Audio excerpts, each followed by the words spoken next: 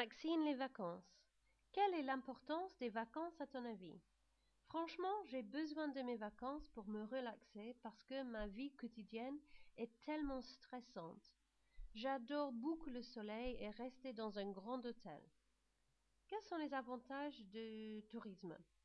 Le tourisme est l'une des principales industries de l'économie mondiale. Ça fait du bien à l'économie car les touristes dépensent beaucoup d'argent. C'est donc indispensable. Et quels en sont les désavantages? Il me semble que quelquefois les touristes en vacances n'ont pas assez de respect pour les gens de la région et la culture du pays.